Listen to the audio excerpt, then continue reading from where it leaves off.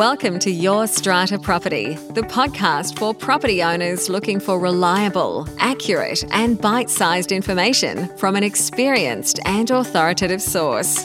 To access previous episodes and useful strata tips, go to www.yourstrataproperty.com.au.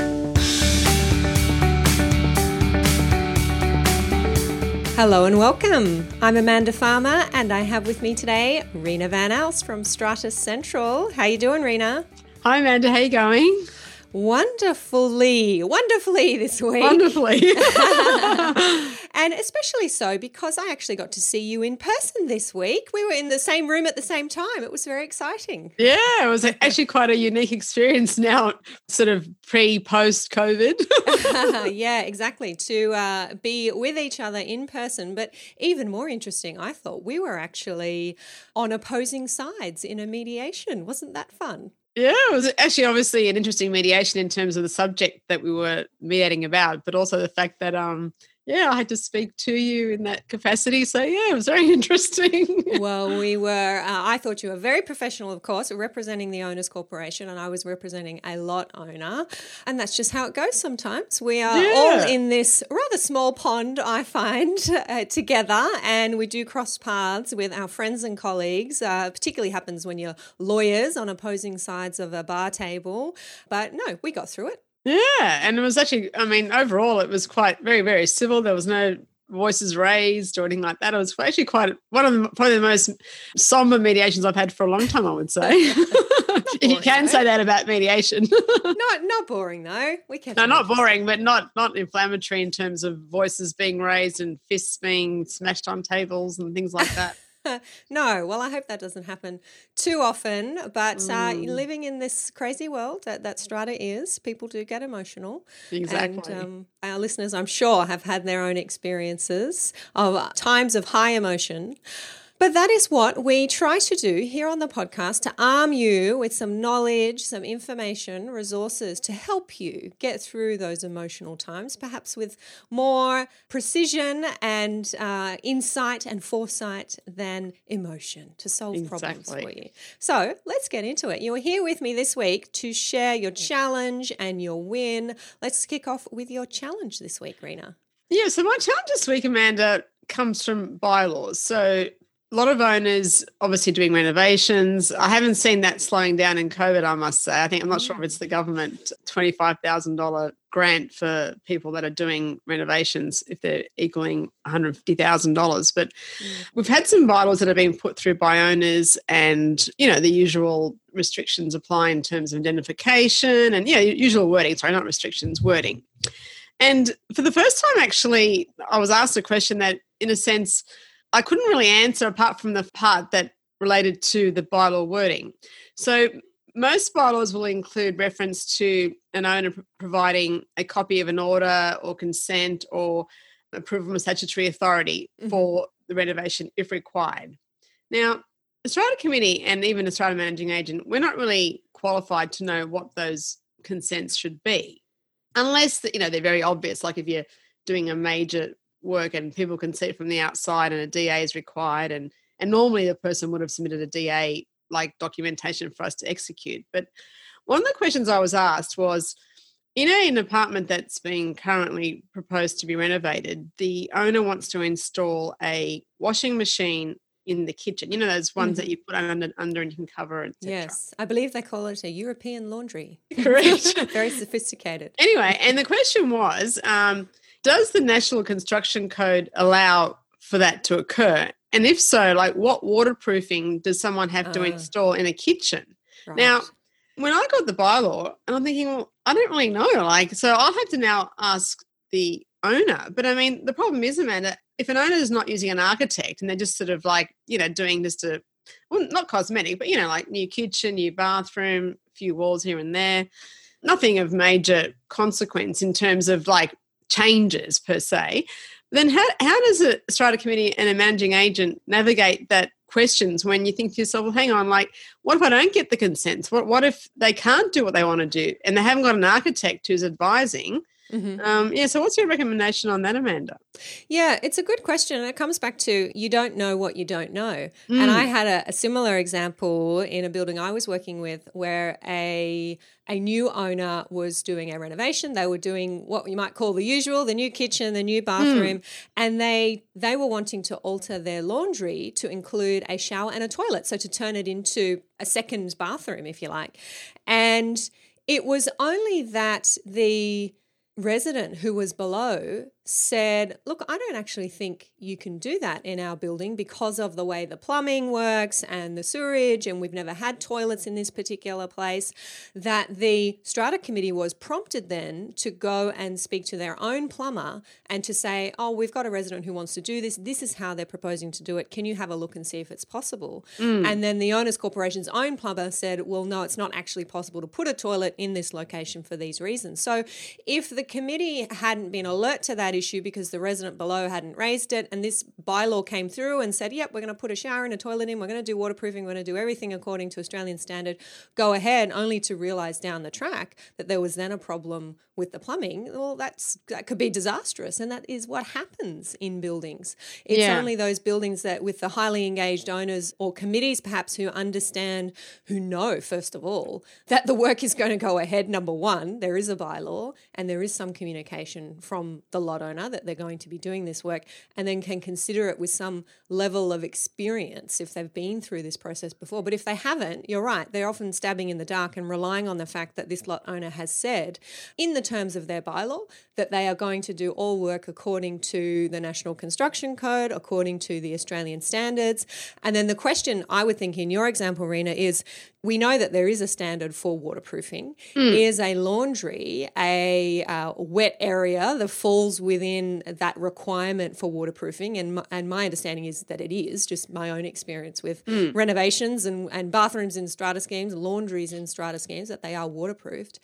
And then I would have thought, but again, said with no technical knowledge or reference to any particular standard, that if you're putting a laundry then in a kitchen, then yes, it would need to be waterproof because it is a laundry. But Amanda, then again, to ask the right questions. And then someone was saying there are other things like if you take out ORS, technically that requires a CDC. People, I think, well, I've never known people that have taken out non-load bearing walls or load bearing walls, apart from having a bylaw to allow beams, etc., to be installed with their load bearing. So again, I think it's a very complicated area, I think, for strata committees and strata managers in terms of being presented with proposed works to understand whether or not do those consents need to come from council? Because sometimes people do things without getting consent from council, and they do need some form of council consent, even though they may not realise that they have to, and we don't even know that they have to. Well, I can tell you what I always put in my bylaws that I draft for owners corporations, and just by default they end up in bylaws I draft for lot owners as well, is a clause in there that says that the lot owner must provide any other documentation, do any other thing, comply with any other reasonable condition or reasonable request that the strata committee may make. And my advice to strata committees would be, if you are not sure, because no one's ever done this in your building before, it's a kind of renovation you haven't seen before, then you are entitled to ask the lot owner to inform you, to tell you, yes, council approval is required, or no, it's not, and this is why not. Here I am pointing to the exempt development provisions in the planning instrument that say that I don't need a development consent, and it can be done with a CDC, or no council approval is required whatsoever. I think it has to always come back to the lot owner who wants to do the work, who is there asking for the approval to prove to you, strata committee, that they've got all their ducks in a row. And you should have in your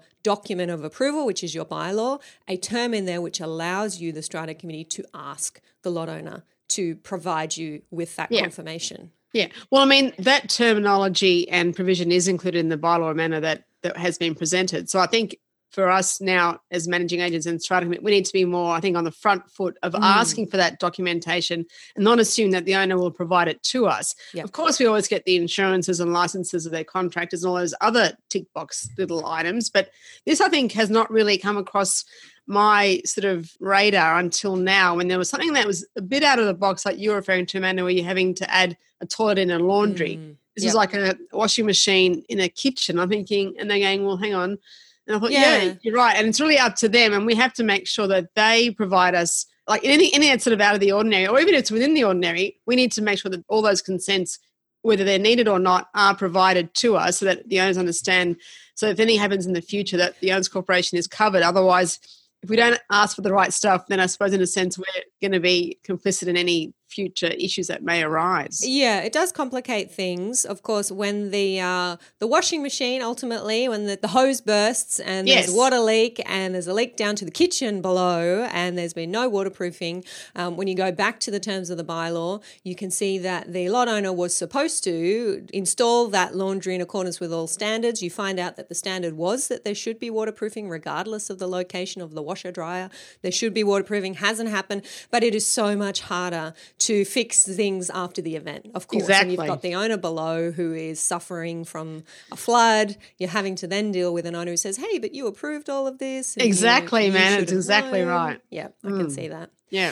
So, yes, front foot. I think that's the lesson for our managers and our committee members listening in. Don't forget, you are and you should ensure that you are entitled to ask for the lot owner to prove their compliance with all relevant planning requirements. If you're not sure, just ask. Yeah. You don't know unless you ask. Exactly. And like you said, Amanda, you don't know what you don't know. Yes. Always assume that that you're missing something. I often say that. Often to my colleagues when we're in a difficult situation, I say, well, this is what I think it is, but what am I missing? Yeah, Fill in the gaps for me. Yes, I like that. Thank you. Okay, well, changing gears a little bit, I'm going to talk about parking. This is a question from one of our podcast listeners. Susie sent me in this question, and she has said that in her building, they no longer allow residents to park in their visitor parking spots. That sounds like a good decision. However, and I assume, Susie, that is because you have a bylaw in place that says visitor parking is just for visitors. However, from time to time, Susie does have particular residents who are parking in the visitor parking spots. They ask the strata manager to send out a letter reminding all the residents, you're not supposed to park in the visitor parking. Usually it stops, but that's a pain in the backside. We don't want to have to keep doing that. So Susie's asking us, Rena, what actions can we take to deal with this? And Susie's also asking, interestingly, when does a visitor become a resident? So, for example, some visitors will stay for long weekends, a Friday through to a Monday, and they will park in the spot for the entire time. Are they still a visitor? Are they entitled to park there?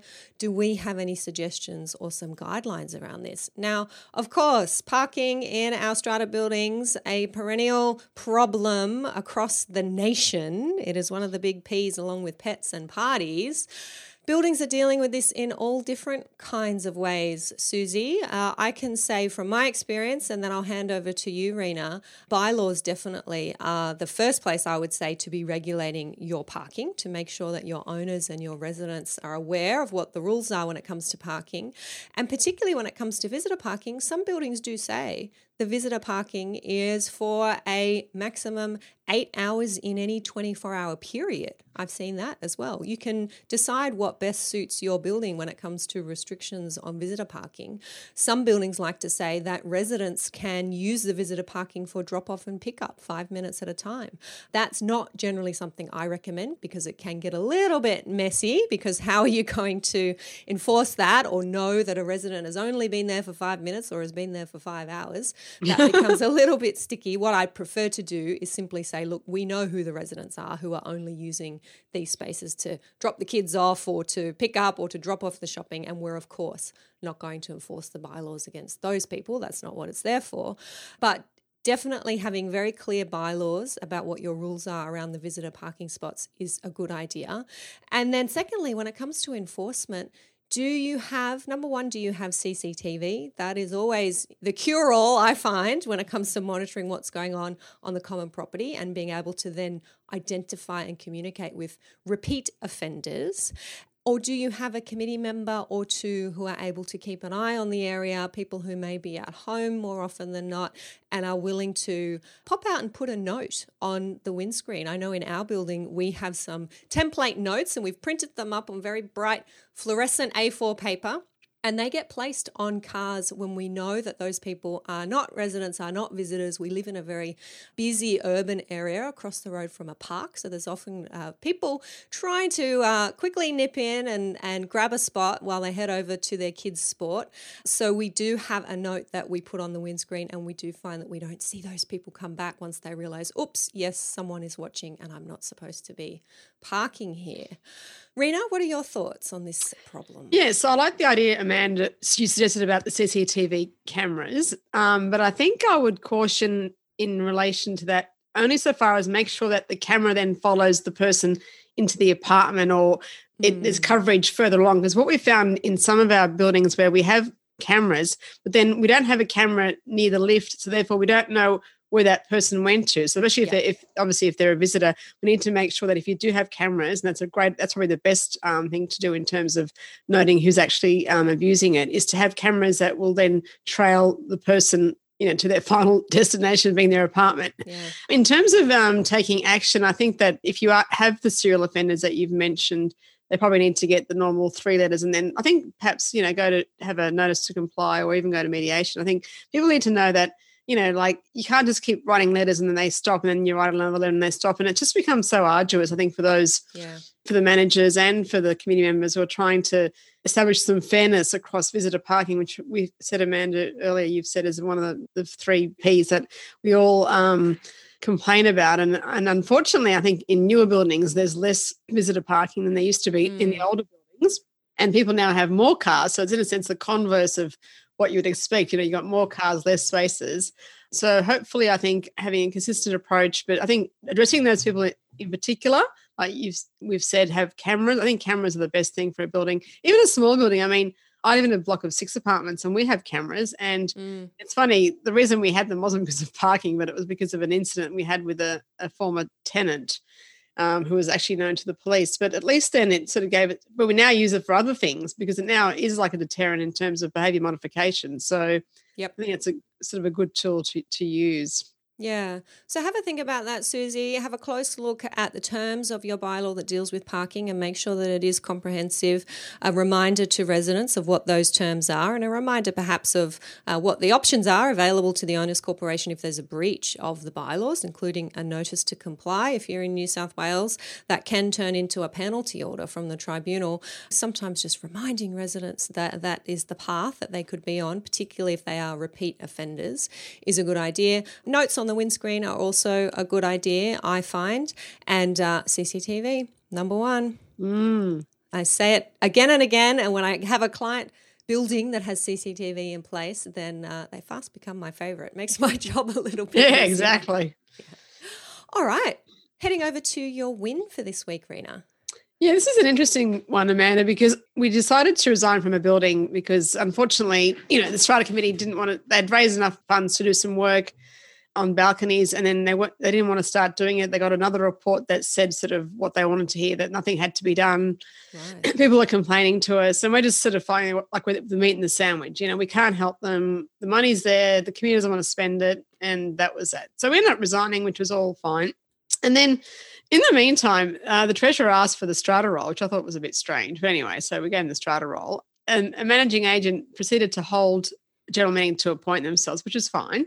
Sorry, it's not fine, but I mean, obviously they needed a new agent, so there was no issue with that. But the agent proceeded to hold a general meeting and do it electronically, even though this is pre-5th of June where you could do that, on his letterhead, and the building didn't even have electronic voting allowed. And so I'm thinking I think this is more probably not a win as such, I would say, but more, I think, a bit of a warning to strata managers. Now, at the end of the day, we had resigned, there's no issue, but really their appointment, they had no right to actually even hold the meeting.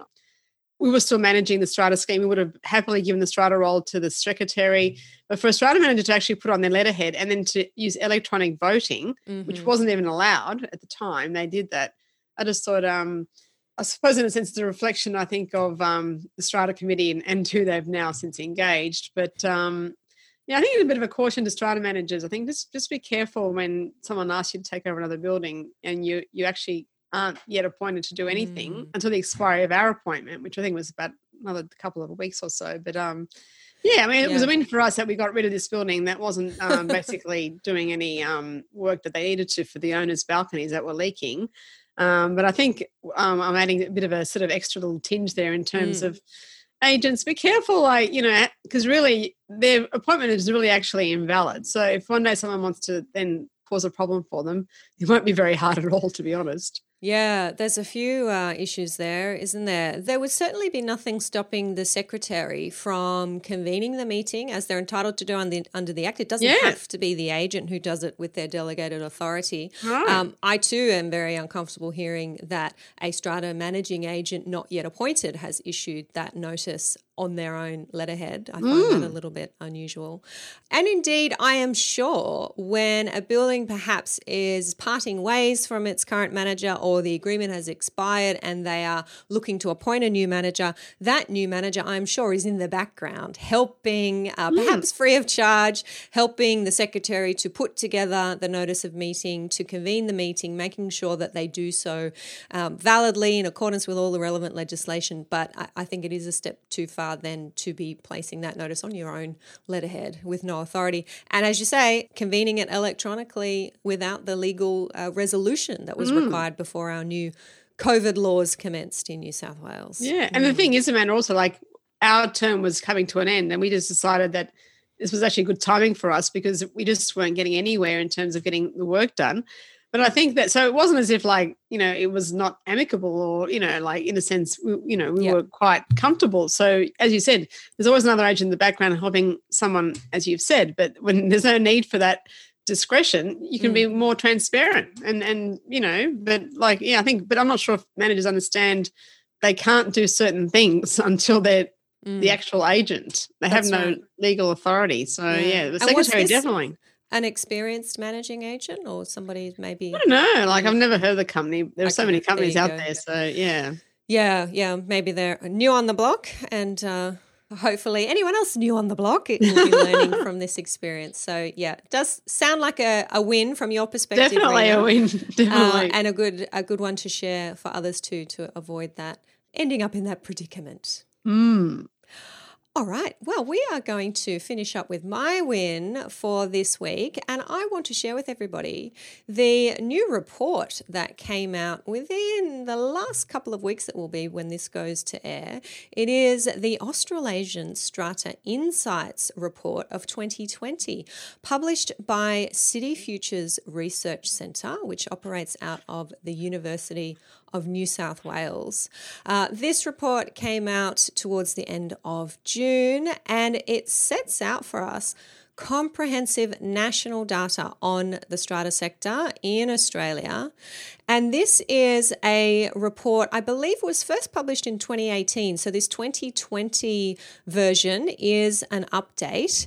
And City Futures partners together with Strata Community Association to put this together. I will put a link to it in the show notes so you can go and check it out. It has some wonderful infographics. It's super easy to read, but it goes through on a national level and then digs into each state some really interesting strata data.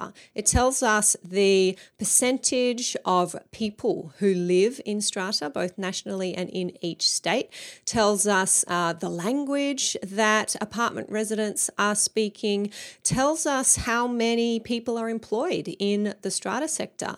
One number that I will call out is the total insured value of strata schemes. This is estimated at 1,350,632,387,000. I just said that twice. Dollars.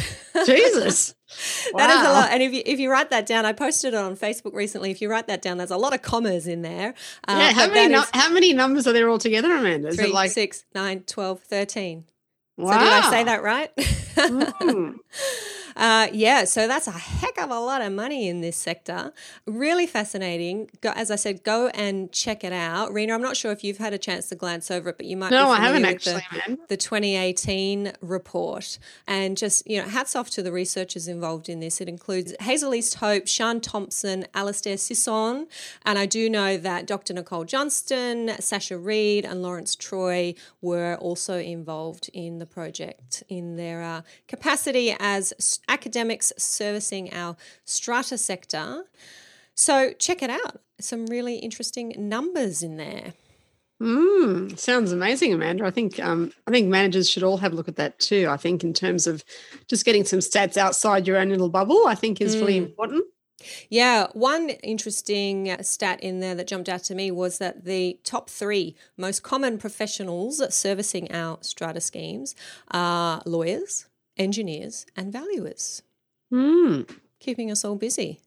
Wow. No, it's funny because today I was at an exercise session with my trainer this morning, and lady that sort of asked me, what do you do for work? And I said, I'm in strata. She said, oh no, I can't believe it. She said, why? And I thought, oh my God.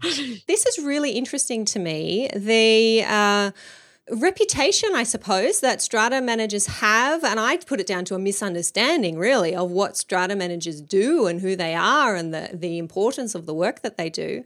God, you'd think you were a used car salesman by the response what she said, Amanda, was that managers are either good or bad. In her experience as a lawyer, and she was dealing in the strata sector previously, she said either strata managers are either very good or they're very bad. So she had sort of like the good ones were really good and the bad ones were really bad. Maybe so like she didn't have much of an in-between experience, unfortunately, but yeah. Well, there's a bit of PR there, I think, to be done on behalf of strata managers.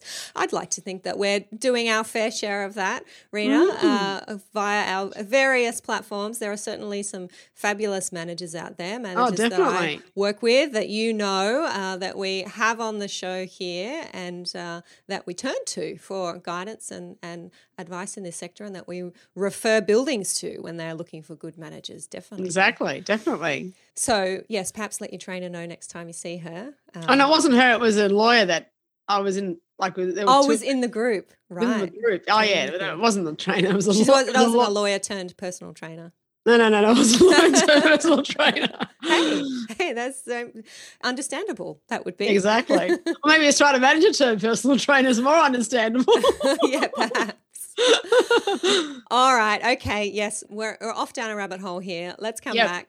Thank you very much, Rena, for our chat today. And indeed, as Susie did, if you have questions that you'd like Rena and I to cover, to work through for you on the podcast, feel free to pop them under this episode on the website. There is space there for your comments, yourstrataproperty.com.au/podcast. You will see there our last 4 years worth of podcasts, lots and lots of strata information there for you. So let us know what else you need to know. We don't know what you don't know.